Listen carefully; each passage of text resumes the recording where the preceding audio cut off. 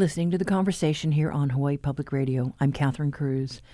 The vast Pacific holds many areas harboring marine life we know little about, as well as undersea mounts that have yet to be explored. That's why a coalition of cultural leaders and scientists sent a letter to the president asking that borders of a national marine monument in the remote Pacific be expanded. We talked to two coalition members. One is Lanai native and former lawmaker Solomon Kaho'ohalahala, who's known as Uncle Sol, who has a personal connection with those islands. Remember the documentary film Under a Jarvis Moon? Well, it shared this little-known story of a group of Native Hawaiians who were sent to the remote islands of Jarvis, Holland, and Baker as the war in the Pacific broke out. Uncle Sol has a family tie, and we will get to that part of the story in a moment. But we also talked to Koku Cody, a biologist who works with the Advisory Council for Papahānaumokuākea, the National Marine Monument of the Northwest Hawaiian Islands. It is adjacent to the remote atolls of Palmyra, Holland and Baker, and Kingman Reef that the coalition thinks should be protected. That's the area where we start our conversation to better understand why the coalition is stepping up to protect this deep-sea ecosystem. Papahānaumokuākea is about 2/3 of the Hawaiian archipelago. It begins at a place called Nihoa, and it goes all the way up to the last island or atoll called Holaniku, otherwise known as Kure Atoll. And we are a marine monument where cultural resources and natural resources are kind of protected and managed as one in the same. And so therefore having kind of enhanced protection.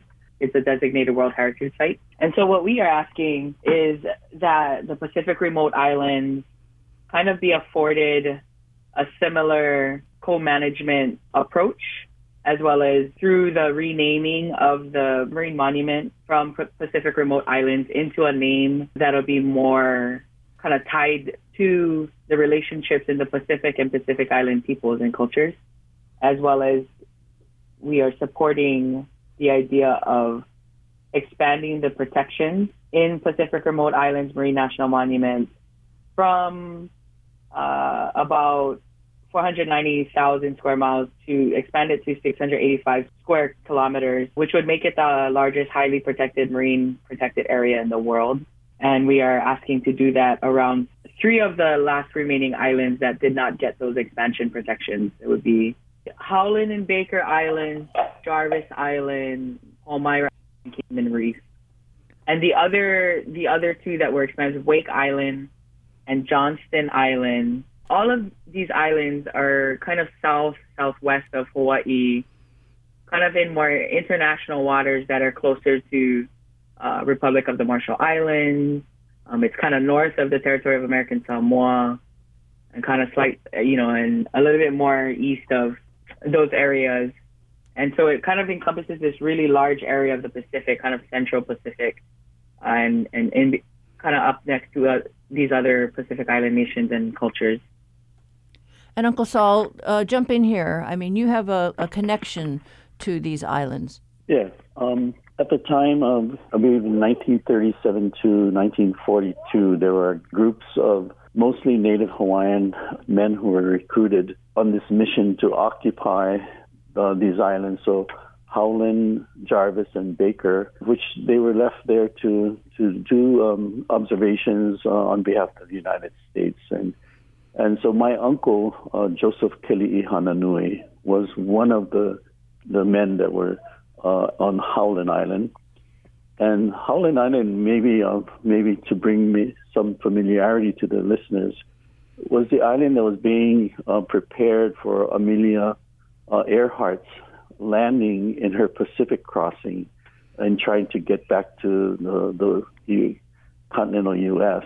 So they were there preparing for her arrival when she crossed the Pacific. And then World War II broke out. And unfortunately, my uncle and Richard Whaley were 2 of the gentlemen that were killed on Howland Island in a bombing raid by the Japanese. So, my mom didn't know where my uncle had gone. And she found this little article in a newspaper here on Lanai. And then she said that for me to look at it. And then when I looked at it, and I was like, I didn't know who it was referencing and who these gentlemen were. And then she finally says that Joseph Kili'i Hananui is her brother.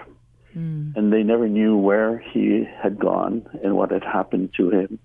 And the article was now seeking to find family members for a disinterment, to bring the remains back from Howland Island, of which they were left, and their buddies that survived actually buried them on Howland Island. And when everyone was finally, after the war, brought back to Hawaii safely, it was the group of men that call themselves now Papahānaumokuākea that asked, the U.S. Military to go back to Howland and bring their two brothers home. So, and it was at that time that this little clipping was what my mother was referring to. And so I think for me, having these gentlemen down there as Native Hawaiians speaks a lot toward what they were involved with culturally. They were chosen specifically because they were expected to be able to endure conditions on islands, and they were culturally, I think, they were all coming from practices that had been a part of their heritage here at home in Hawaii. So going to another island doesn't make it a strange place, but is a familiar place in that their cultural practices are what they are going to use, and their surviving there meant that they were culturally in tune to the environment. So moving forward, I think it would be good for us to be reminded that these are culturally attached to people who have been there, and some of them have died there. And then the resources that they have relied on for sustenance is what we are encouraging to happen moving forward. So I'd like to help to enhance that legacy of Papahānaumokuākea, and that personally of my uncle, for their time to have helped the United States to have gained these areas of islands far from Hawaii to become part of the U.S. territory. So long story short, that's, I think, a cultural connection and a personal connection. Well, Hoku, as far as the protection for these islands, why not just make these remote islands part of Papahānaumokuākea? That's a great question. At the moment, it kind of already is its management structure, first and foremost. And secondly, probably equally or even more important, a lot of these islands within Pacific Remote Islands Marine National Monument have deep cultural ties to other Pacific Island nations as well. In fact, probably more than Hawaii, although Hawaii folks due to our deep connection to the Pacific, we also have a relationship with these islands. And so I think for those reasons, and, just wanting to be inclusive of our Pacific Islander brothers and sisters across the Pacific, we do feel that having a management structure that includes their relationship and ongoing relationship would be really important. And as we've seen in Papahānaumokuākea, having an inclusive management structure can only enhance and elevate the protections of a place for its longevity. We are hoping for a process to rename the Pacific Remote Islands, just in the same way that the Northwestern Hawaiian Islands got renamed to Papahānaumokuākea. We think that having a name that kind of solidifies or expresses a deeper relationship to the Pacific, broader Pacific, and not just Hawaiians, is really important for all of Pacific Island cultures to come together and recognize these islands as all of ours. And so I don't think that having it as a Hawaiian name would be as important as having our Pacific Island brothers and sisters to be able to give their thoughts and their relationships to be part of this name designation. And we just want to express our support for a process that does include those perspectives and those people, and want to be able to offer what we've been able to experience and cultivate in Papahānaumokuākea, this co-management, looking at culture and natural resources as one and the same. We want to be able to offer that to places that maybe do not have that kind of management structure and would absolutely benefit from something like that. What are the biggest threats for those islands that have not yet had the protections? Some of the threats here is that, we talk about in our Hawaiian culture the kumulipu and how all things are created and emerge from the deep seas. And in Papahānaumokuākea, it's been very clear that the deep seas surrounding Papahānaumokuākea have been recently explored and found that endemism is still there. So we have unique species of of animals that have never been ever found before. And they have also documented that the deeper that these exploration went, it became 100% endemic, So when we look at the reflection of the Pacific remote islands, the understanding of the Kumulipo as a place of refuge, as a place of creation is no different. But Pacific remote islands have not been explored, and there are, I think, several seamounts within the area of the Pacific remote islands that have yet to be explored, but the expansion would encompass them and allow us to have better understanding and then bring the culture and the science together. And I think for us that is an important part about what culture can do in terms of climate change, in identifying and caring and observing for these kinds of resources, and then allowing the science to, with the technology that's available, to come and take a closer look, because, we understand it from our perspective of this unknown that comes from our understanding and in the Kumulipo, and then the science brings the potential to see and touch, and then the unknown becomes known because we are combining that. And that's, I think, the strength of what we're trying to accomplish here, and bring that kind of collaboration to the forefront, and know that moving forward in this time of climate change, that some of these resources that are endemic to these spaces may have very significant uses for the future. And also, I think very clear is that deep sea mining is a threat to our archipelago in Hawaii, as well as that in the Pacific remote.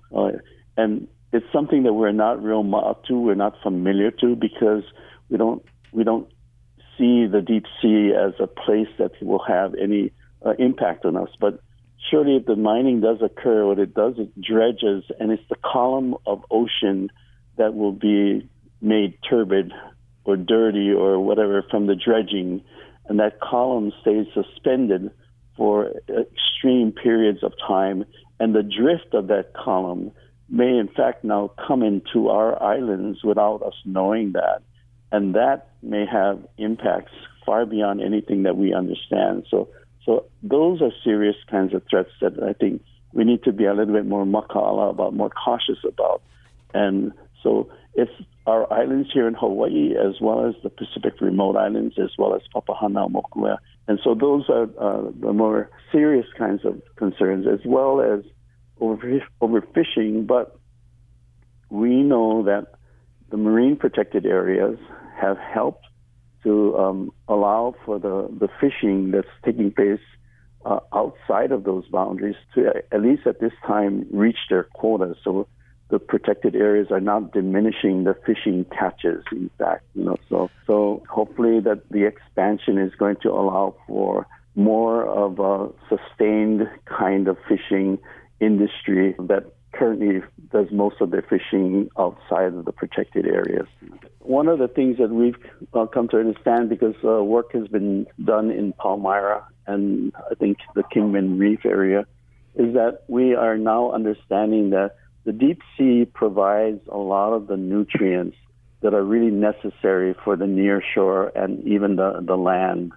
So the animals and the plants that are on these remote islands are resourcing their food that's coming from the deep seas, and vice versa. Some of the nutrients that are running off from the land into the reef are also feeding and supporting the ocean environment. So this connection of Mauka Makai, even though there's not mountains that we can talk about, is that land to sea connection is still very important to keep the ecosystems to be intact, and we have never considered that the deep seas had any role to play in land, and now we know a little bit more about that. So I think that's the other part that helps us to make sure that we understand it more clearly, and then we are moving to support it because it's an important part of that Mauka Makai land-sea connection. That was former legislator Saul Koho'ohalahala in Hoku Cody, a biologist who works with the Advisory Council of the National Marine Monument of Papahānaumokuākea. They were talking about why they believe the remote Pacific Island Marine Monument should be expanded.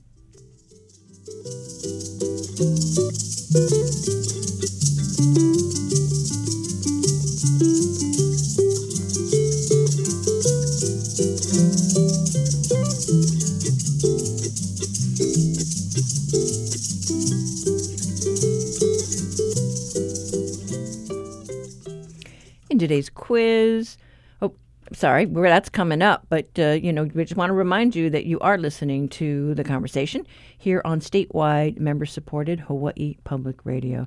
Now it's time for your backyard quiz. Unihoa, ulehua, unihau, ukaua, oahu, umolokai, ulanai. O Maui, o Kaho'olawe, o Hawaii. We are asking you about a New Englander who came to Hawaii in the early 19th century and ended up leaving a lasting legacy. He became a close associate of Kamehameha I as the warrior chief was in the process of uniting the islands. The foreigner introduced the king to American weaponry and was given royal permission to use his American-made musket to shoot feral cattle on Hawaii Island. In 1815, this man married Chiefess Kipikane, the daughter of a high-ranking chief, and he went on to found one of the most powerful family dynasties in Hawaiian history. The family first settled in a small farm in the Kohala district and built its fortune on the sale of salted beef to whaling vessels. Their ranch became the largest in Hawaii and remains so today. This morning, we're looking for the name of the family's founding father. Call 808-941-3689 or 877-941-3689 if you know the answer. The first one to get it right gets a reusable tote bag that tells people you got it right.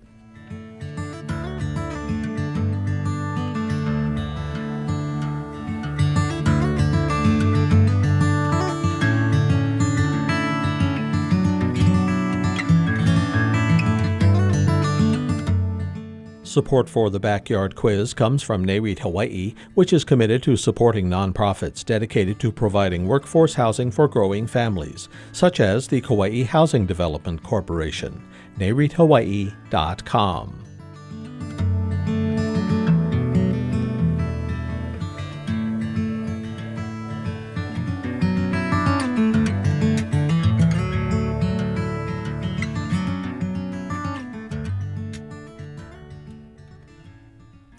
All this week we've been focusing on green energy. We heard more about the push to encourage more people to get into electric vehicles.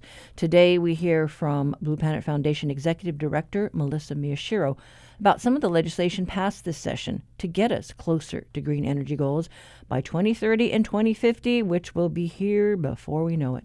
First is HB 1800, and what this bill does is it provides an interim goal of 50% carbon emission reduction economy-wide by 2030. So we know that the state has a goal to be carbon negative by 2045. So this bill sets an interim target to be 50%, in our carbon emissions reduction by 2030. So it provides a little bit of a guidepost for where we need to be if we hope to reach something like carbon negative by 2045. And it also funds a study to really look at what are the pathways to deep decarbonization. So getting really specific about what is it actually going to take to get us there. And then a second measure that we're excited about is HB 1801. And this is something that we've been working on with a number of allies and stakeholders over the years. And this really calls on state government to lead by example by implementing energy efficiency in state buildings. So state facilities are some of the largest electricity users in the state. And it's, residents who pay those utility bills. So this would require state buildings to do energy efficiency upgrades, which, of course, lowers the energy burden for all taxpayers in the state. It also creates jobs and And these are really the types of solutions that we need to be doing if we hope to achieve our ambitious climate goals.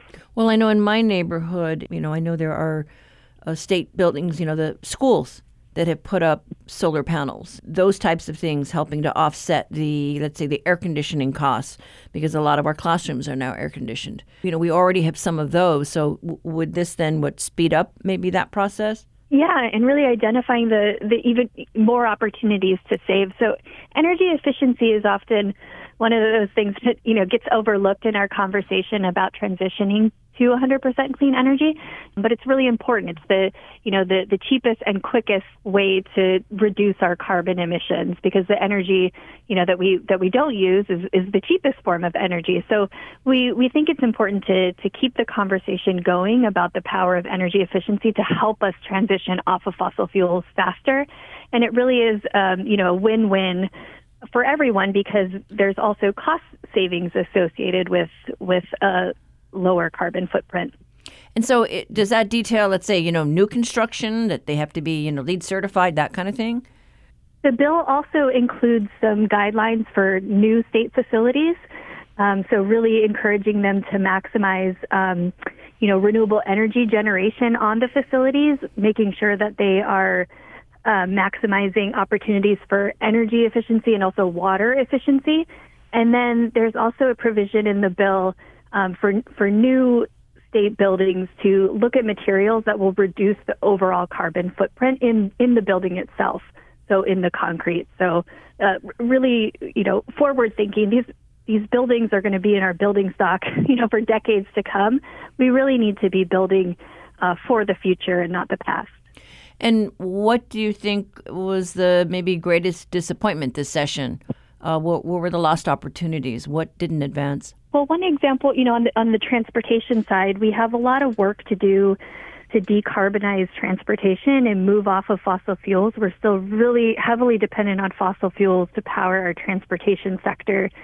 So we're always hoping to see, more progress there and a real movement towards getting serious about reducing emissions in transportation. So each year there are, a number of bills that target transportation, and there were, that moved that we're happy about, but we, of course, would want to see more in that space. So one example, there was a bill, SB 3158.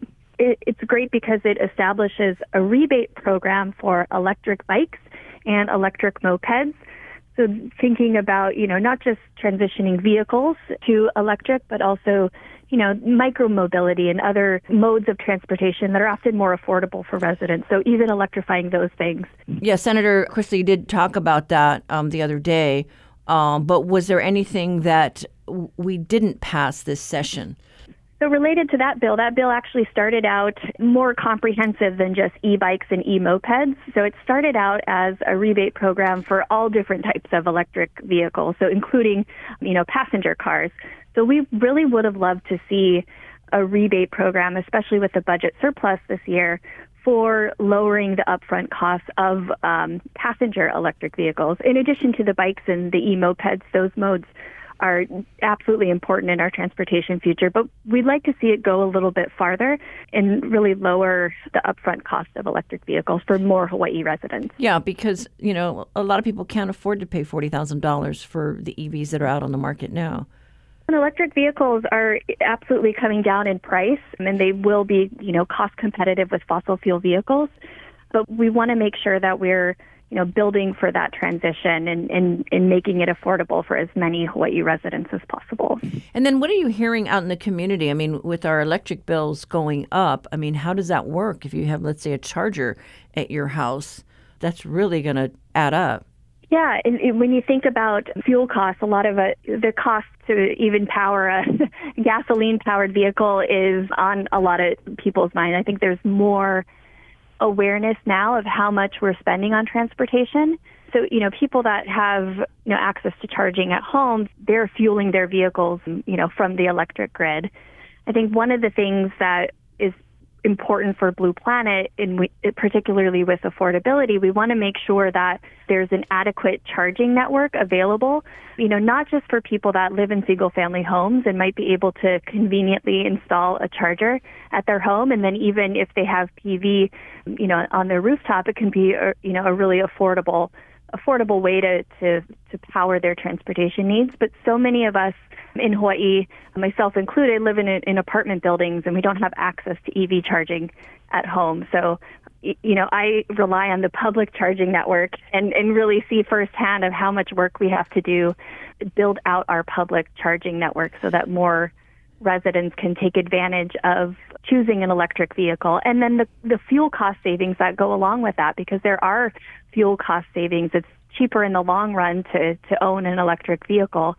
There's lower maintenance costs, and then there can also be fuel cost savings. So we want more people to have access to those options. Do you think, with the fuel costs today, just because of the Ukraine situation, you think that's going to get people off the fence and go electric? I certainly think more people are thinking about that. And also what it underscores is this idea about energy self-sufficiency and energy independence. So whenever something, happens externally and we're relying so heavily on imports, fossil fuel in this case, but any type of import, we are very vulnerable as, an island community. So as we talk about transitioning to 100% clean energy, we can't forget that there's also a energy independence component of that. So I have to ask you about Senate Bill 2510, because we've heard concerns about how very prescriptive it is on the types of green energy going forward. Yeah, what's most concerning for us is really the policy framework that it sets out and setting very prescriptive requirements and thresholds for certain types of renewable energy. So it really doesn't leave the flexibility to the PUC to balance things like grid reliability or cost, environmental concerns, the public interest. Usually that's in the purview of the PUC to balance these really, complicated questions. But by setting certain percentages in the bill, it's essentially shifting state policy towards just conforming to these rigid requirements rather than balancing what's in the best interest of the public and even the realities of different islands, because each island in our state has different sources of renewable energy, and it really should be more flexible than what's outlined in SB 2510. Policy is going to be a really critical lever in driving some of this larger systems change that we're seeking. We have to reduce emissions at a pace and scale that's unprecedented in human history. Individual behavior plays a role in that, but it's also about this policy framework and kind of all of us aligning on where we want to go and how we accomplish this as fast as possible. So that's why Blue Planet does a lot of work in the policy space, because we see it as a really critical lever for this larger change that we're seeking. And that was part of a conversation we had with Blue Planet Foundation's Melissa Miyashiro about the progress that we're making to keep us on track to meet the state's sustainability goals by 2015. All this week, we've been taking a closer look at our green future, everything from electric vehicles to green energy options.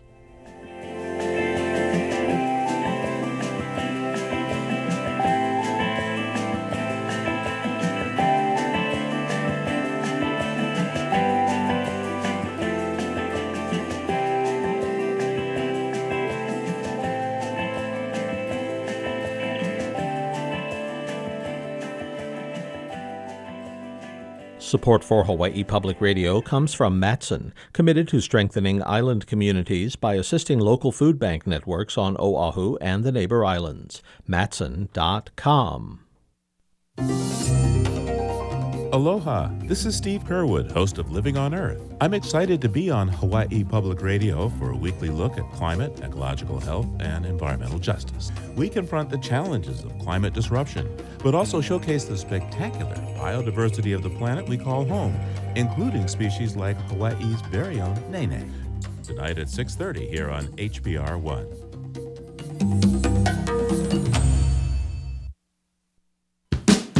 Member-supported HPR 1, streaming and more at hawaiipublicradio.org.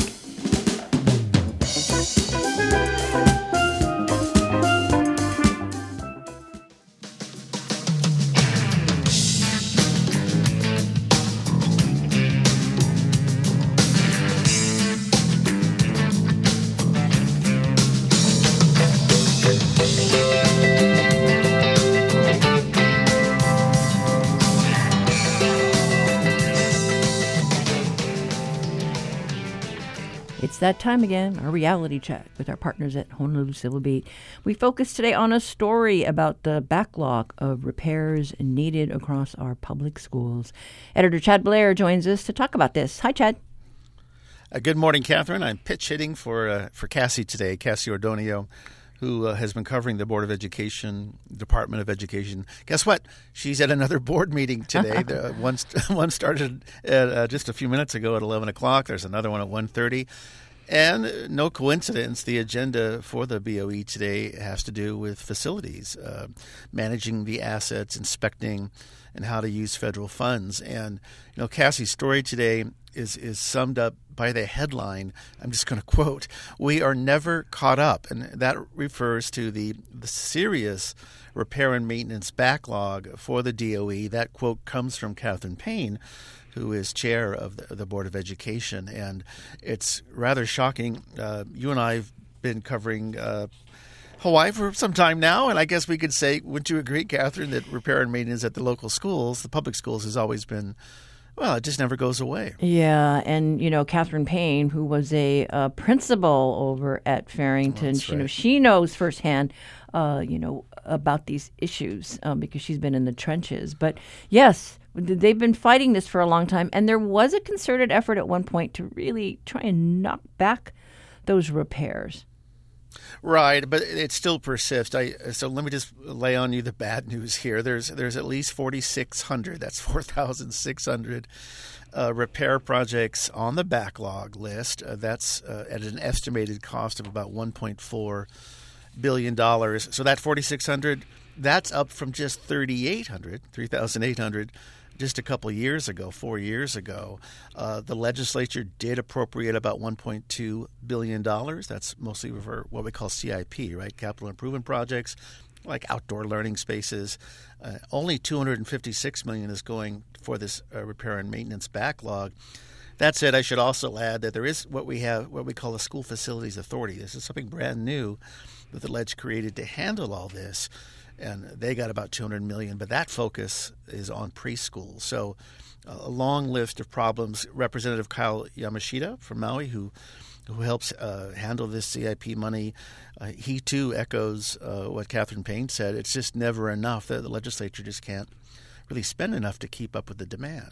Well, and Cassie's story, too, talks about how a lot of these schools are more than 100 years old. And I love this. The average age of school buildings is 72. And that's way older than me. One day, Catherine, you and I will be the average age of our schools. But, I mean, it is shocking. 100 years old, about 20%, right, of schools. By the way, Hawaii has over 250. I think 257 is the actual number. That's how many public schools that we have. And it's not just the schools. There's 4,400 buildings total. That's about 20 million square feet is what it adds up to. And you mentioned the age being 72 as average. Well, one of the people that Cassie talked to was a social studies teacher at Hilo Intermediate School. That school was opened in 1929, so it's almost 100 years old. And the teacher was complaining to Cassie about these tiles on the ceiling that are falling. And this teacher's worried about public safety. There's even a couple of photos on the story showing a bunch of that yellow construction tape, right? So it's really a mess. And, there are different pots of money that we can access. I mean, we did some stories recently. What was Halikua, now named Daniel K. Inouye School. They got some money, some federal money, to deal with schools on military installations. They did a whole nationwide thing, and this was one of the worst schools. And so they got a bunch of money. I think Solomon Elementary got another pot of money because those schools are old. And, but it's a challenge.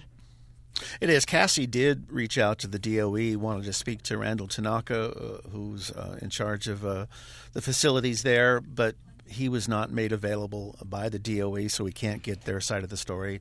I can share some developments that are on a positive side. A couple of years ago, they did set up a database within the schools to track these projects, and they actually ranked them on a scale of 1 to 10, 10 being the worst, right? What's the most important? I should just let you know what did we see the most in terms of these projects? Well, it's roofs falling apart, the exteriors, paint peeling, windows, walls, stairs, even ramps, and of course plumbing is always a problem. But developing these online tools, there's a few other sites as well, is making progress to at least have that stuff, if you will, readily available so we can find out and keep it up to date. And those websites will be used going forward to try and bring down this repair and maintenance backlog. Well, DOE does have a matrix, and they're supposed to give priority to certain schools, but then sometimes the process gets mucked up because lawmakers earmark special money for the schools in their district, and then that just kind of changes the picture. So it's not easy. But thank you, Catherine. Yes, thanks so much, Chad. That was Honolulu Civil Beat Politics and Opinion Editor Chad Blair. To read Cassie Ordonio's full story, visit civilbeat.org.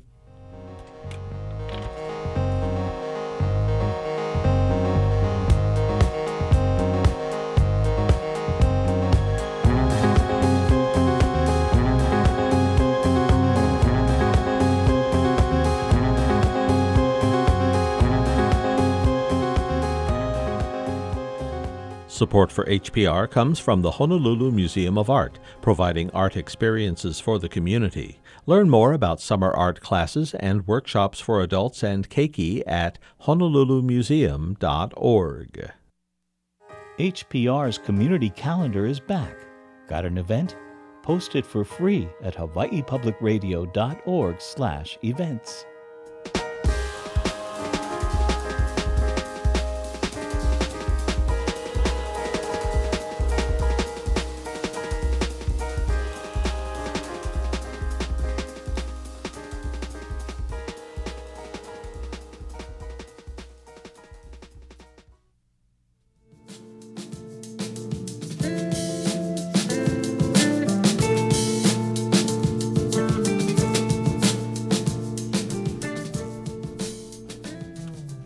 Earlier in the show, we told you about a New Englander who arrived on Hawaii Island in 1809 and went on to found a wealthy land-owning dynasty. He married the daughter of a powerful chief and became a close associate of Kamehameha I and his successors.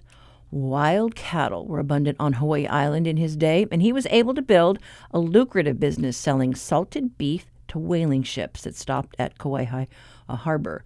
When the Great Mahele allowed private land ownership, he was quick to take advantage of the change in the law, purchasing 640 acres around Mana in 1850 and another 1,000 acres in 1851.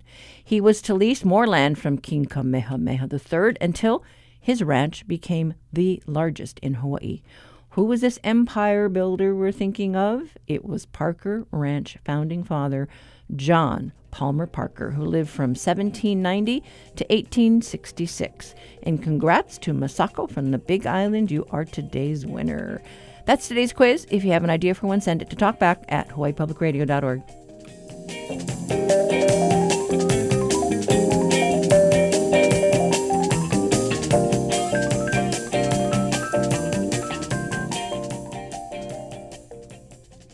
The resurgence of live concerts across the country shows no sign of slowing down. Here in the islands, 80s music group New Kids on the Block sold out 2 August concerts so fast that a third was added just days after tickets went on sale. The demand has also increased the workload of booking agents, those who represent musical acts when it comes to live touring.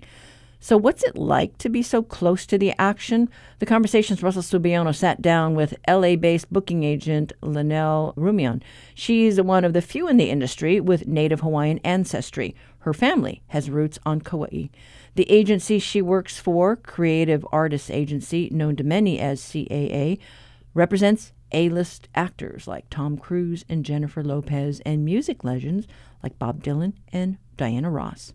You work with an incredible range of well-known celebrities, including Diana Ross, Santana, New Kids on the Block, and you're part of the team that represents Christina Aguilera and The Cure. Do you feel like any of your clients have a strong connection to Hawaii, to the fans, and to the general way of life here?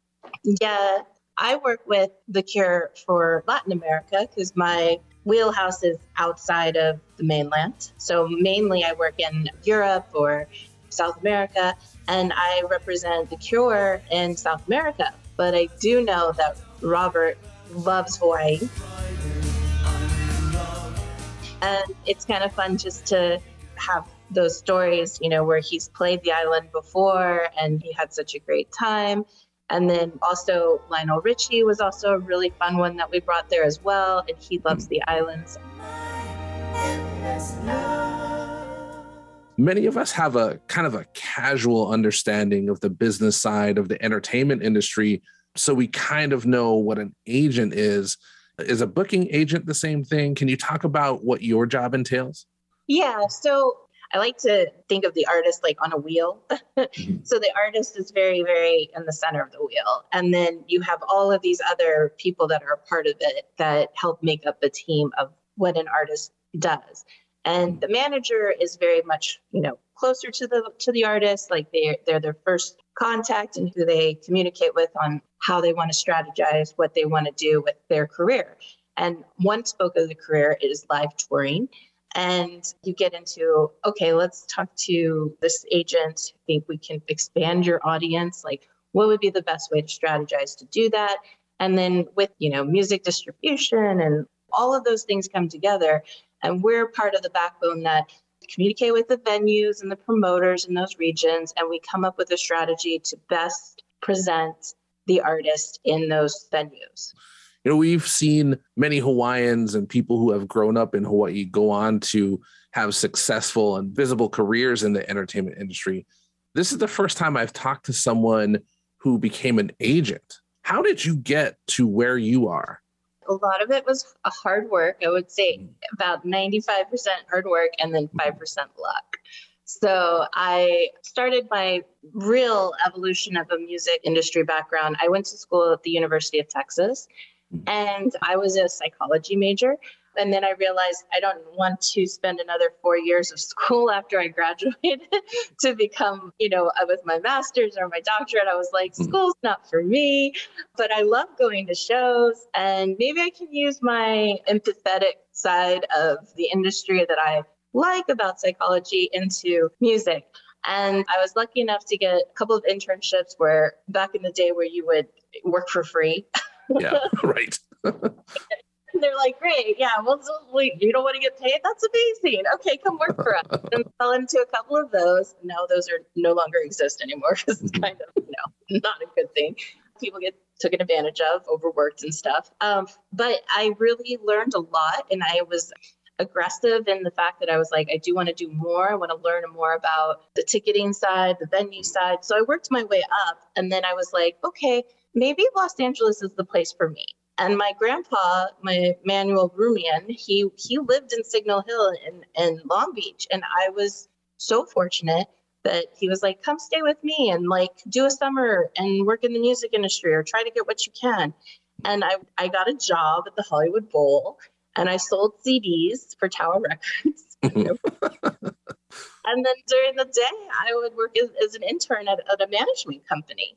And it was really fascinating. I learned more about the booking side because they had a lot of artists that toured. And it was really cool just to like talk to the venues and, advance shows. And there's a lot that goes into a live performance, which I worked at the Bowl at night. And I was like, this isn't kind of just all fit together. And eventually came back to LA after I graduated and got a few cool gigs. I worked at the House of Blues as the box office manager and got to see some great shows. And then working as an intern during the day at an agency. And then several years later, I ended up at CAA because they were like, we are understaffed and we need to get people that know what they're doing. Some of our listeners may be familiar with that HBO TV series Entourage. How similar or how accurate of a portrayal is Entourage in your experience with CAA? It's funny because I think Ari Gold is such a iconic character. There's a lot of truth in some of those interactions. And the next person I see juggling, tap dancing, or baton twirling, or doing any other circus-like tricks will join him, all right? One strike policy applies. Now get back to work. Damn, that felt good. Well, the dialogue is much more well-written and scripted and everything. There are those incidences like you get into where you're trying to get somebody out of a contract or you're trying to like negotiate different deal structures. And it can get kind of tenuous in those environments. And it is very fast paced at sometimes, but I feel like the comedic aspect is a little more scripted. Yeah. But the deals are like very, very much like it can get very, I don't know, complicated with different people. And you have to learn how to like navigate your agent. So it's fun. It's a fun show. And it actually, I want to say the most similar that I've seen is this show on HBO Max called Hacks. And while this season, they're like on the road, that's very much the interaction between the agent and the client. I feel like it's more realistic than, say, Entourage. I know that you come from a family of entertainers. Your great aunt, Louise Rumian, was well known for being a USO entertainer. And I've read that you credit your Hawaiian heritage with determining your path and instilling the values needed to achieve success in a career that can be very competitive. Can you talk a little bit more about how your Hawaiian heritage has helped you achieve that success? Yeah, so my aunt, one of my aunts, her name was Jermina, but her stage name was Leolani, who I'm named after.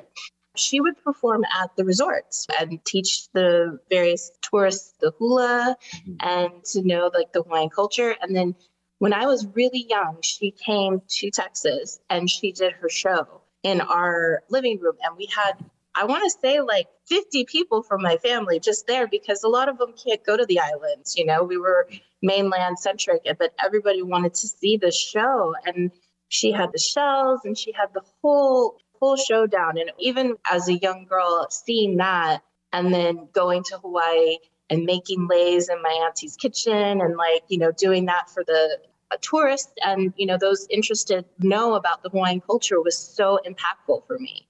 And bringing entertainment, and that was part of it. It was like we're teaching through entertainment. And that was so wonderful to see as a young child and like to be in that experience and know that my aunties and uncles would perform at different places and play music and have that engagement.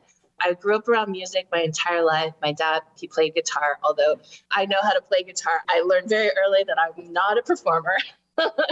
I'm very much more on the business end side, and I'm really grateful that I'm able to contribute still and bring the people from outside of Hawaii, mainland performers, international performers, and come in and play and entertain all the islanders while I'm there. So, yeah.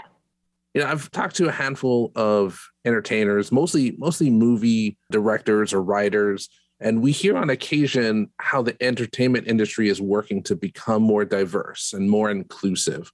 What have you seen in regards to what the industry is doing to become more diverse and more inclusive? Yeah, no, it's actually really great.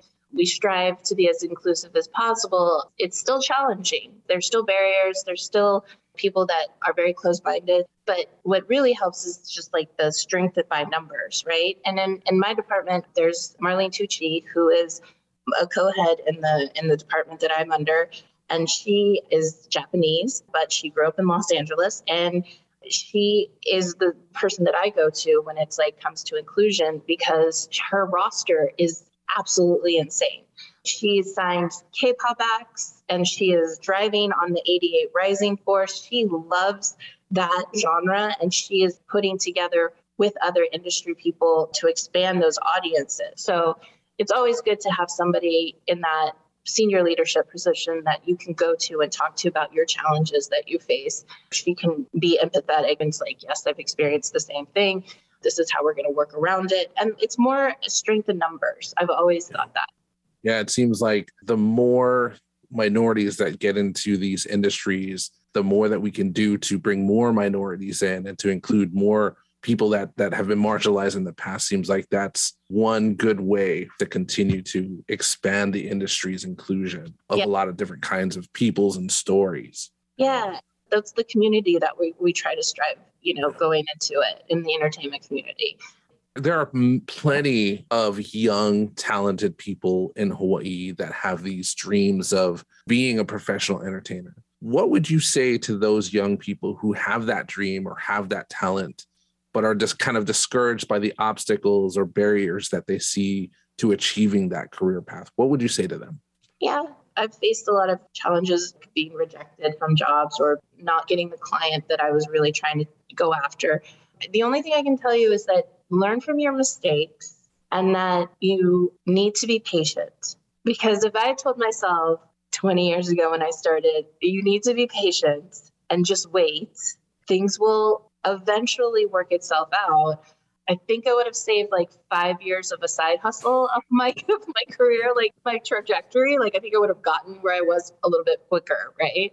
And instead of like rushing everything and making it like need to be now and instant gratification, just learn from your experience, take your time, and create a good social circle that you would want to be at.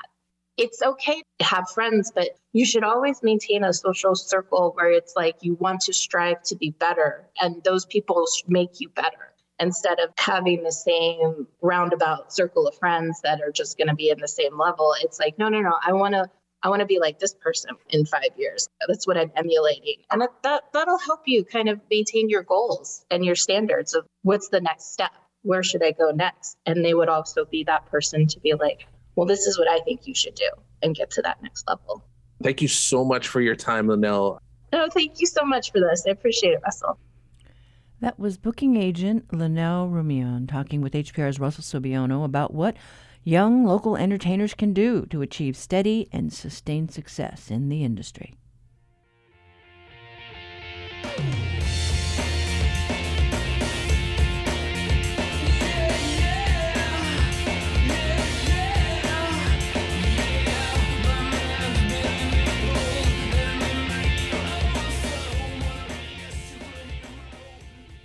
That is it for us today. Up tomorrow, we have an Aloha Friday show lined up with stories highlighting culture and arts. Call our talkback line. Give us feedback or ideas. 808-792-8217. Email us at talkback@hawaiipublicradio.org. Connect with Facebook, too. I'm Catherine Cruz. Join us tomorrow for more of the conversation.